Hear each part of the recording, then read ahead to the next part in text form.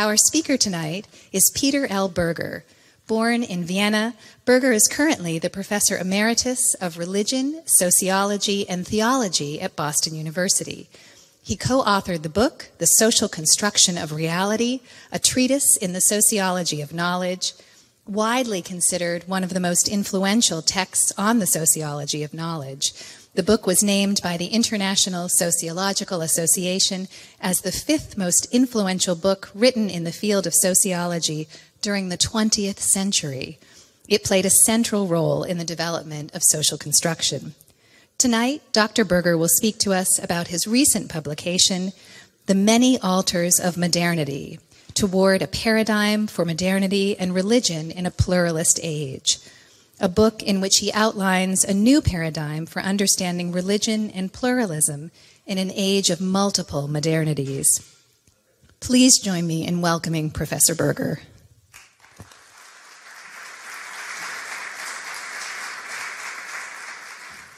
I'm going to talk to you about religion, which I hope you're interested in, otherwise you're in the wrong place. And I will, one other person whose wisdom I like to live by is Mark Twain. And one thing that Mark Twain said, the problem with people, well, he wrote, not said, maybe he also said it, the problem with people is not what they think, it's what they think which ain't so. And I'm going to talk about two things that many people think about religion which ain't so. One is that we live in a secular world, which empirically is a mistake. Some of you may know the book by a very distinguished Canadian philosopher, Charles Taylor, who wrote a book called The Secular Age, which is already wrong in its title. It's a huge book. It has over 700 pages. If you throw it at somebody, you can be charged with manslaughter.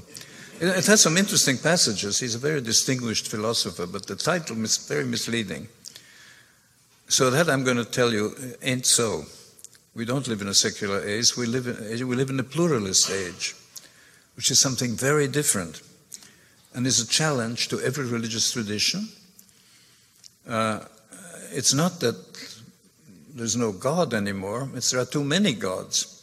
And that confronts both individuals and institutions, and the state, not least, with very interesting problems.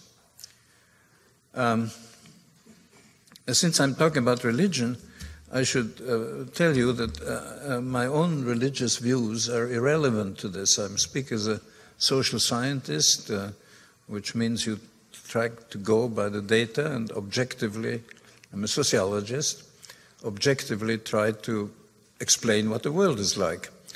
But it's usually to tell people, most of you probably have no idea who I am, I should tell you full disclosure, I'm not an atheist or agnostic. I'm also not a religious fundamentalist. I'm what I call an incurable Lutheran. Despite various attempts to cure me, I'm still incurably Lutheran, but in a very, I think, open-minded and liberal way. So in that case, let me begin. We don't live in a secular world, we live in a pluralist world. When I started out doing sociology of religion, which I've done through most of my career, everyone around me believed what was then called, well, still called secularization theory, which was very common among social scientists, historians, philosophers. And basically, its key proposition is very simple. The more modernity, the less religion. Religion and modernity don't go together. The more modernized a society is, the less religious it is. For some people, that was wishful thinking. It was a basic idea of the European Enlightenment. Religion is a big illusion, and the enlightened modern person is not religious. And some people were not happy about this at all. In fact, the Pope thinks we live in a secular age, and he thinks Christians have to be mobilized against that secularism. Well, with all due respect, he's mistaken.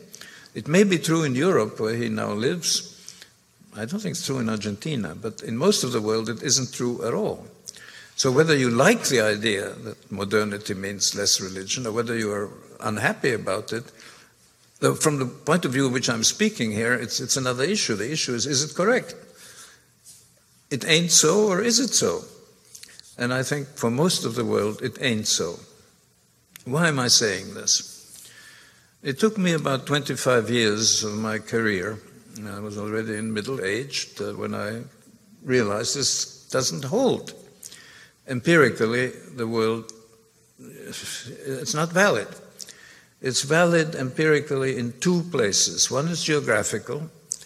If it's correct anywhere in the world, it's correct in Western and Central Europe. Why this is has to be explained. It can be explained, let me reassure you. With a British colleague, I wrote a book about this a few years ago. It can be explained. I'll divulge to you what I think the basic explanation is. It's not a mystery. Yes, Europe is very secularized, however you define secularity, not religious. The other is there's an international intelligentsia, especially people trained in the humanities and social sciences, who tend to be non-religious. People in social science now call it the nuns, not N-U-N-S, but N-O-N-E-S. People who, when asked what's your religious affiliation, they say none. Okay? We know something about them. We have studies of them. Most people in academia, especially in those disciplines, tend to be nuns. And that also has to be explained, and it can be, but that's not my topic today. You have to take my word for it. I have good reasons to say that we don't live in a secular age. In fact, most of the world is as religious as it ever was, and some parts are more religious than ever. Every major religious tradition in the world has been going through a religious revival, some more forcefully than others. There are two, if you look at worldwide religion, which is my basic business, there are two enormous explosions of religious passion. One is very well known, and that is resurgent Islam, which unfortunately mainly intrudes on people's consciousness now as terroristic, which it is. That's a serious problem. But it would be a mistake to identify that entire enormous upsurge of Islamic thought and piety with the murderous terrorists. For millions of people, Islam has become again a source of meaning and guidance and comfort in life. And that's very important to understand. Also important politically to understand. Most Muslims are not jihadists. They may sympathize vaguely with some of the goals of holy war, but they don't really like their methods. They don't like them. They don't live like that. That's well known, though I think often misunderstood, unfortunately. The other, which many of you, sociologically, I can make some guess where you are from culturally, since you come to this place, is less well known. And that's evangelical Protestantism. There is enormous explosion, not of Protestantism in general, but evangelical Protestantism. All over the world. The most powerful branch of that is Pentecostalism, which is all the basic features of evangelical Protestantism: strong conversion experience, belief in prayer, literal approach to the Bible, with some adds-on. The two adds-on are speaking in tongues, which is being born again on steroids. In other words, the Holy Spirit takes possession of you and you speak the language of angels. And even more interesting for most people who become Pentecostal, spiritual healing. Depending where you are, every Tuesday afternoon from 4 to 6, people are healed when you come to the sanctuary. Some people even claim you can be raised from the dead. Whether this is true or not is not for me to say, but if people believe it, it has some significance to their lives. That is enormous. Now, Protestantism in general is the largest religious affiliation in the world. The one place I more or less trust for religious surveys, I'm skeptical of religion being studied by questionnaires, but they do it very intelligently. It's the Pew Research Center, which is located in Washington, but they do research all over the world. They're mostly funded by the Pew Foundation. And they've estimated that worldwide there are slightly over 2 billion Christians. And among them, Protestants are probably the majority because they were growing faster than Catholics. There is about 1 billion less Muslims. They are growing faster mainly because of polygamy, but that may change because the biggest Christian growth is in Africa, and Africans have a lot of kids no matter what religion they are. So that evangelical Protestantism is something that very much interested me as a sociologist. It has no personal appeal to me, but it's a very interesting phenomenon, and I think not one to be simply pushed aside as superstition, or it has some very positive aspects. Now the thing becomes more complicated, that secularization theory, the idea that we become more and more secular, is wrong as a general statement, but it has one aspect which is correct. And as a result of that, in the last few years, I've been writing a theory of pluralism. Why shouldn't I sell my own books? The original edition in English appeared in 2014. It's called The Many Altars of Modernity. The reference allusion is to St. Paul's visit to Athens, told in the book of Acts, and he goes around and says, you people in Athens must be a very religious people. You have so many altars to many gods. And I will tell you about a God you haven't heard about, which is Jesus, who was in Palestine and rose from the dead. So that Many Altars of Modernity describes pluralism very well. What is correct about this theory, secularization theory or secularity theory, is every modern society must have a modern sector. Take one obvious example, medicine. Every modern hospital is a temple to modernity. It's based on science, it mostly is. It's highly technologized, and it operates in a purely secular frame of reference. If you are ill and you live near a hospital, even if you're a Pentecostal, your first step is call the doctor or go to the emergency room. At the same time, every hospital is permeated with religion, especially in the United States. You have hospital chaplains, you have nurses and doctors who pray, you have visiting families, you're visiting clergy people. So I say what I now call my theory, it's a theory of two pluralisms. There's the pluralism, usually when people say religious pluralism, they mean there are all these religions in one place, living together more or less in civic peace. If there's some kind of religious freedom, they are not at each other's throat. Give you an example close to home. A student of mine made a survey of Buddhist temples in the greater Boston area, and he found about 60 of all branches of Buddhism, ranging from Zen to Tibetan Buddhism. They're all represented in the greater Boston area. There are an estimated 800,000 converts to Buddhism in the United States. That is converts, not people who have an ethnic background with Buddhist, Chinese or Japanese or Thai. No, they're converts, mostly from Christianity, some Jewish, actually a lot of Jews, which is interesting. Why do so many Jews become Buddhists? I don't know the answer to that one, but it's an interesting question. So the two pluralisms are, one is all these different religious groups that coexist and talk to each other. They're not at each other's throats. They're protected by the state. But then there's also the pluralism between the different religious discourses and the secular discourse without which a modern society cannot exist. If modern society try to exist without modern science and technology. All planes would fall out of the sky, all hospitals would have to close their door, and actually most people in these societies would die because the physical support structure would disappear.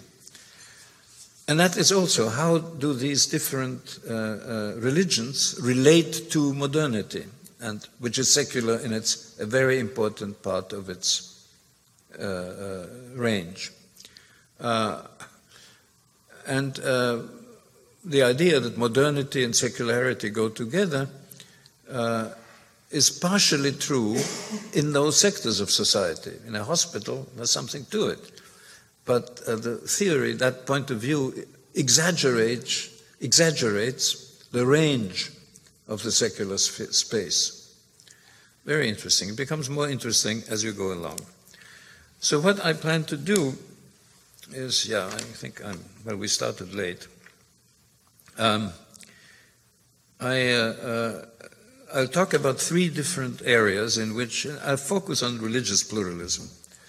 The other one I don't think I have time for, to go into detail of what I call the second pluralism with secularity and, I'll touch on it. This pluralistic world in which we live, how does it affect the individual, and specifically the religious individual, the person who believes in a religion or practices it, and the relationship of different institutions to each other, and thirdly, the state. How does the state deal with this? And if there is religious freedom of any degree, which certainly exists in all Western democracies, how does the state relate to that? It serves as a traffic cop to some extent. It protects the individuals. And then how does it define itself in religious terms? And this isn't always like the First Amendment to the U.S. Constitution. So that's the other area which I will at least touch upon. All right. The individual, the religious individual. What's the basic change of having many religions in one place which interact with each other? If they don't interact, nothing happens. I mean, they may still be at peace, but they don't talk to each other, in which case they don't influence each other. But if they talk to each other, a problem arises.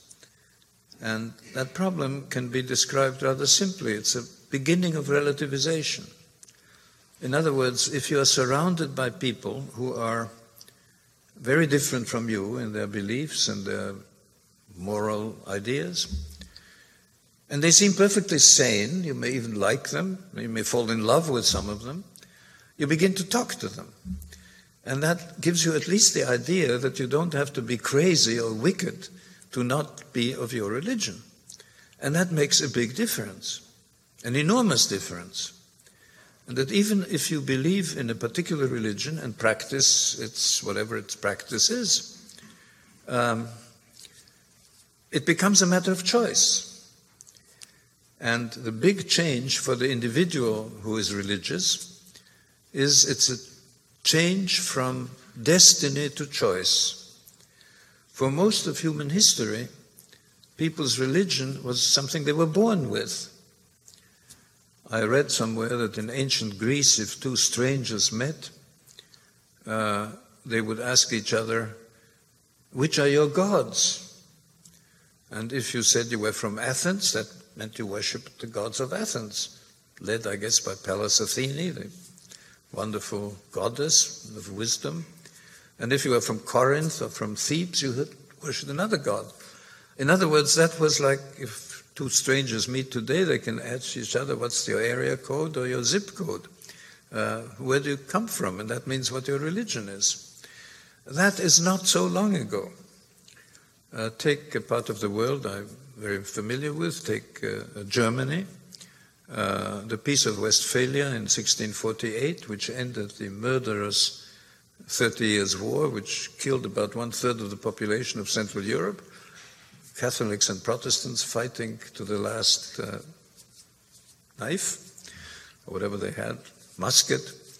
And it ended it. The treaty ended it in Westphalia. And it ended with a territorial formula.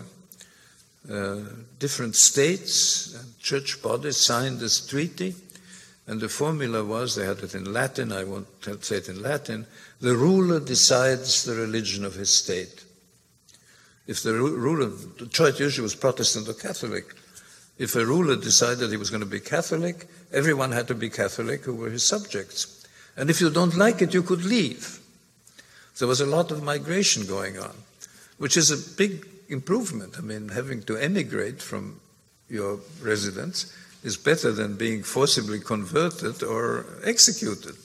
So it was a progress, and it held for quite a long time. And as recently I would say in Germany, which was most directly affected by the Treaty of Westphalia, it was still true. If you came from southern Bavaria, you were probably a Catholic. If you came from northeastern Bavaria, you were probably a Protestant. That doesn't work anymore. People on top of each other with migration and people change religions, they intermarry. The territorial solution to the problem doesn't work. The best solution, by the way, is some kind of religiously neutral state. I may still get to that. Okay, people talk to each other, and so interreligious dialogue on one level or another has become a very common thing. And it's very hard to argue against it. It's a good thing if people talk to each other and peacefully agree or disagree. It's certainly better than if they kill each other. But it occurs very much on the intellectual level. The Roman Catholic Church, after the Second Vatican Council, opened up a whole array of dialogue institutions within the Vatican. Institution with what used to be called separated brethren. They now use a more polite form. Non-Catholic Christians. Separate office for dialogue with Jews, because relationship between Christianity and Judaism is a very special kind. Then there was other religions. And then they decided they needed people who were of no religion. And they set up an organization within the Vatican which was called the Council for Non-Believers. And the question is, who do you talk to? If you want to talk to Jews, you find your Catholic institution, you find the nearest synagogue. If you want to talk to a Protestant, you have many choices. But who are the non-believers? So they decided to call a conference to find out who the non-believers are. This was in 1969, and the Archbishop of Vienna, the Catholic Archbishop, although I'm not Catholic, he knew about me and he had written some things, and I was asked to organize the social science part of that conference. It was in 1969 in Rome. It was a fascinating conference, and the main purpose, they organized the theologians, mostly Catholic, and I could invite anybody I wanted, no matter what religion, and they talked about the empirical data. And they published a book, and we now know quite a bit of who are the non-believers. There's been a lot of research on that. They're not all atheists, but they don't fit into any particular denomination. So that's the intellectual level, and it goes on, and some of it is very interesting. Next year is the 500th anniversary of the beginning of the Protestant Reformation, and the Catholics and Lutherans and other Protestants are making lots of noises. We must overcome these divisions and we must understand each other. And the Pope has just visited Sweden and had a joint prayer service with the Lutheran bishops of Sweden. And they all make very friendly noises. They still can't unite completely, disagreements, but and that's very interesting. I mean, these are intellectual enterprises, which I find personally quite fascinating.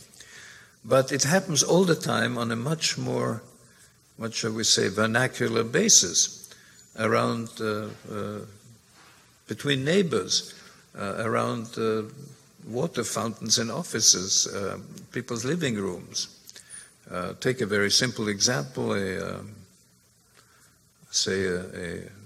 Muslim couple from Pakistan who moved to England, and their son is dating a Protestant girl.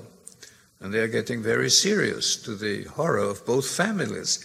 So suddenly what takes place in hotels and colleges with intellectuals sitting around tables with microphones and mineral water, takes place on that very different level every day among ordinary people.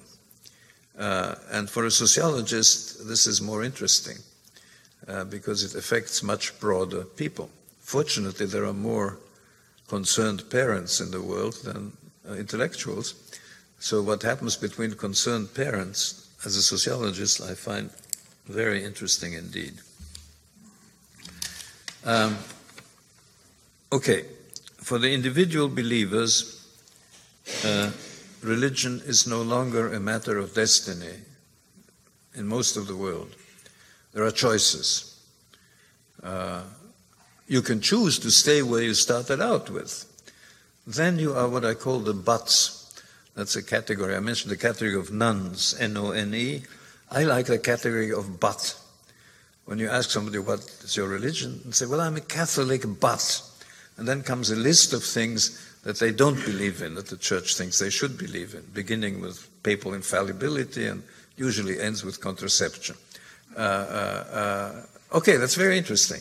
And so you get all these buts who have decided to stay where they were, but they have some questions about it. But then there are people who convert. And if there is any degree of religious freedom, they can. And my fictitious couple of lovers, one Muslim and one Christian, they may decide to marry, in which case they have very interesting problems. What are they going to tell their kids? Do they send them religious instruction? Do they create their own little religious rituals? There are also interesting studies of that. Different people do different things. It's easiest if none of them really are very serious about their background. Then they can meet on the level of their shared skepticism. But they still have a problem what to tell the kids who want to know, why don't we go to, where my friends go to, church or synagogue or mosque or whatever. Okay, that's the individual level. Very significant change. And then there is the relationship between religious institutions. Staying a moment within the Christian realm, most Christian churches, not just the Roman Catholic Church, all the Protestant churches began that way, started out as state churches, which means that in greater or smaller measure, clergy could count on the police to fill their pews. Certainly in Puritan New England, early time of the Bay Colony, if you didn't go to church in Boston, some police force would make you go to church. And then they couldn't, there were too many others around. And they had the halfway covenant. You could be a citizen of Massachusetts, but you were not a member of the church. And then almost everyone had the halfway covenant. And the Puritans couldn't make their kind of Protestantism the state religion of Massachusetts. The Anglicans started in Virginia, and they failed for the same reason. There were too many of the others around. So the different institutions, given some degree of religious freedom, religious institution, Christian terms, the churches, but no matter what, mosques, synagogues, you name it, Buddhist temples in Boston, they have to come to terms with each other. And generally, certainly in the United States, the terms have been increasingly friendly. There are some who are more militant. Evangelicals are still more militant. But most, even the Catholic Church, doesn't try very hard to convert people. They witness to what they think is their truth, but they discuss it in a kind of amicable way, which certainly contributes to civic peace. It'd be very hard for me to think of reasons why one should bemoan that. The change in the Catholic Church, by the way, has been dramatic. There are almost exactly 100 years between the First Vatican Council and the Second Vatican Council. First Vatican Council met in the 1860s, and the Second Vatican Council in the 1960s. Tremendous difference in many ways. And I would say the most important difference is the First Vatican Council, which was convened by Pius IX, who was a very conservative Catholic pontiff. Religious freedom meant that the Church insisted on its right to proclaim its truth. And the Vatican would make concordats, agreements with states to guarantee Catholic education, Catholic freedoms. The Second Vatican Council, convened by John the 23rd, was very open-minded Bishop of Venice, Archbishop, I guess, of Venice. I would say it's most important for the rest of the world and for the Catholic Church was the Declaration of on Religious Freedom, which said that religious freedom is inherent to the dignity of human beings, no matter what they believe or even if they believe nothing. Part of a basic human right is the right to decide whether you believe, what you believe in, or if you don't want to believe in anything. That's a 180-degree change, and the Catholic Church has not been the same ever since. I'm tempted to tell stories, but I'm obliged by my religion to tell at least one joke. So I'll tell you one more joke about the individual level. Even if people don't tell you about their religion and you think, maybe they're not crazy, they seem to be nice people, maybe I should take seriously, maybe I was wrong in being so sure about my own faith. Their very presence bothers you. And there's a joke about that. In fact, it's the pluralism joke. A young American goes to India, as many young people from the West go, to find out the depths of Oriental wisdom. And he finally comes on a holy man, they call them God-men in India, who sits in some cave somewhere looking at the Himalayas. And a young, what's making him a man, it could be a woman, gender is not the issue here. Anyway, this young American sits down and says, let me introduce myself, sir, he says to the holy man. I'm American, my name is Hank Schulze, I come from Milwaukee, and I came to India to discover the meaning of life, and I understand you know what it is. Could you please tell me? Well, the holy man is in some kind of trance. He's sitting in the lotus position, and with his eyes fixed on the distant peaks of the Himalayas, and he says in a small voice, silent voice, the meaning of life is between the eyes of the tiger. Well, the young American thinks must be some profound wisdom, and he tries to figure out what the holy man meant. And suddenly, the holy man is still looking at the distant peaks, and suddenly he tears himself away, looks at the young American, and sort of a shadow falls across his face, and he says, do you have any other suggestions? That is the pluralism joke, okay? The presence of the non-believer, even if he's a nice person, you begin to wonder, maybe he's got something. Do you have any other suggestions? That's the motto for the pluralist situation. Finally, the state. I've already talked about this. The state, well, the territorial formula of the Peace of Westphalia is not going to work very easily because people are on top of each other. They keep intermarrying, moving. What are you going to do in Boston? Even if you want to be a Buddhist, you have 60 temples to choose from, let alone if you're a Protestant. I mean, the Protestant DNA is pluralistic. If I don't like my church, my friends and I will go down 3 blocks and start our own. And everyone is affected by this. In fact, I think the Jewish case is most interesting. For most of the history of Judaism, Judaism was a religion of the Jewish people. Some were more religious than others, difference between the rabbis, but there were no denominations. In America, there are at least 4. There's ultra-Orthodox, there's modern Orthodox, there's Reform, there's conservatives, and there's a small but noisy group called themselves Reconstructionists. But in a way, every Hasidic sect is its own denomination. They're sometimes quite hostile to each other. So it's not enough to decide to be Jewish or remain Jewish. You have to decide which kind of Jewish you're going to choose from. it's the Protestant DNA which is becoming sort of universal, which is very interesting. Conservative Catholics who don't like this call it Protestantization. But that's wrong. I mean, it's not that Protestants go around missionizing people to have denominations. It's the same social conditions which create pluralism. Now the state. I think, and again, this is, I very passionately believe in religious freedom. I agree with the Second Vatican Council, though I'm not convinced by other things they taught, or the Catholic Church teaches. But yes, I think religious freedom is a fundamental human right and related to basic human dignity.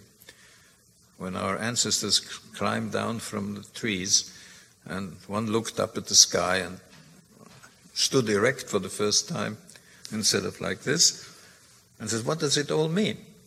That is a fundamental affirmation of human dignity, and it's the right of everybody. What is the best way of handling this from the point of view of the state? The state can define itself in terms of a particular religion and still have religious freedom. Easiest example to give to an American audience is England. The monarch, Queen Elizabeth II, is still head of the Church of England. The bishops sit in the House of Lords.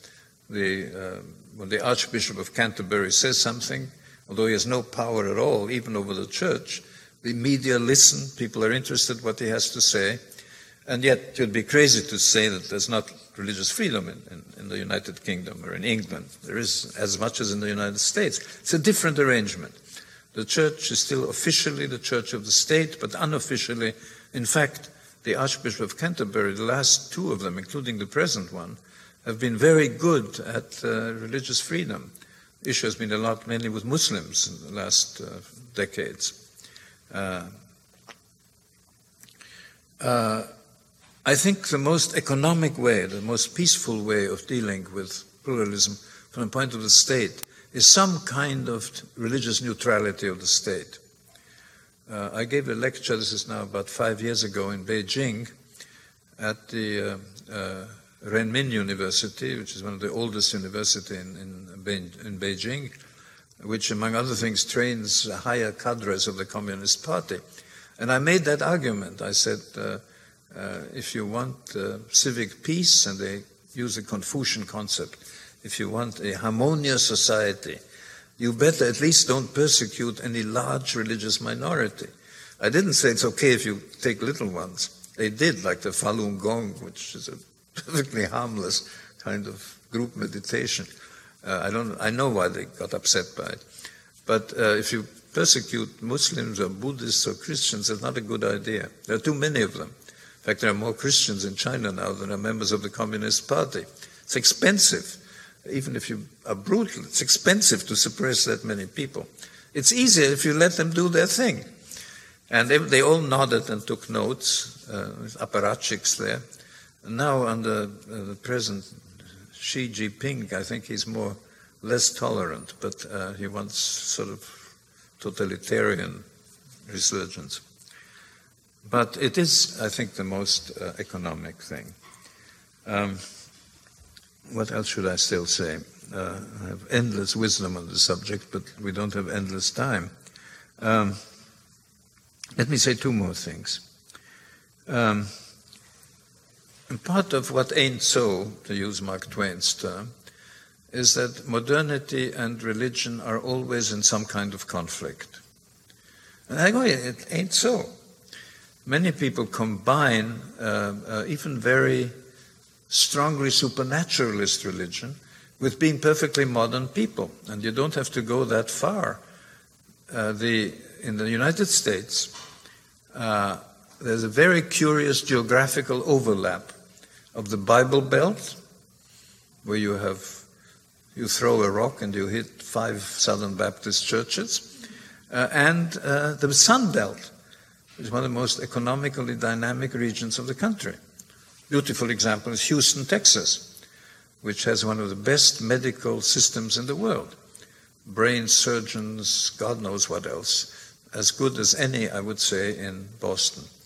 And yet, some of these people believe that the world is 2,000 years old, 6,000, excuse me. And God created the world about 6,000 years ago. And all these dinosaurs are just practical jokes that God left around to confuse people. I think the world is I don't know how many zillion years old. People combine that. And there is a way of describing this. And there's been lots of work on this. Let me give you one term which I've used a lot. It was coined by a very great social theorist, Alfred Schütz, who died in 1959. Relevant structure. Human beings can operate with different relevant structures. Let me talk about this should I talk for 2 more minutes? 3 more minutes? Okay. Let me give you an example. Give you 2 examples. Not a joke. I promise you other jokes if you have time. I know a very successful surgeon in Boston who's a very practicing Orthodox Jew. In fact, in his office, I had a minor thing with him. I visited him once. He was a Yarmulke, and he's very warm person. There's a long tradition of Jewish medicine, goes back to Maimonides, and his patients love him. He's a wonderful man, and he's also a good surgeon. Well, I had some minor surgery with him, through which I was conscious all the time. I wasn't under general anesthesia. And of course, he didn't wear his yarmulke in his office, in his practice in a hospital. If he did, one wouldn't know, because he was wearing this cap and the uniform of a surgeon. Well, while he does surgery, he cannot look things up in the Talmud.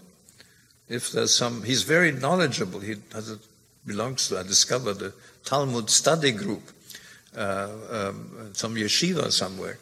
And he can't look it up in what's my next move in this surgery. He can't. He has to operate as if he were an atheist or a Buddhist or whatever. But perhaps he can pray during surgery, ask God to help him have a successful operation. But it's a different relevant structure. And that is how people manage. We can analyze this very in detail, how it's done. And it's nothing unusual. We do it all the time. I'll give you 2 examples. You visit an art gallery and you see a picture which really draws you in. It's a very powerful picture. And then, it's not a museum, it's a gallery. You see there's a price attached to the pictures for sale. And suddenly it occurs to you, this might be a good investment. What have you done at that moment? You have switched from an aesthetic to an economic or a financial relevance. Okay? Other example is, again, just as good. Again, very ordinary, nothing to do with religion. You are at you're in a business negotiation. I don't know, you're an employee of a company or something, and the negotiation is going on. And suddenly you're involved in this discussion. It's important for you. And then, let's say this is a heterosexual couple. They meet for the first time, and they get very attracted to each other. And suddenly, at least one of them has the idea, gee, I might want to get to know this person. Maybe he or she will have coffee with me after the meeting. What have you done here? You have switched from an economic, financial relevance to an erotic one. We do this all the time, and religion is no exception.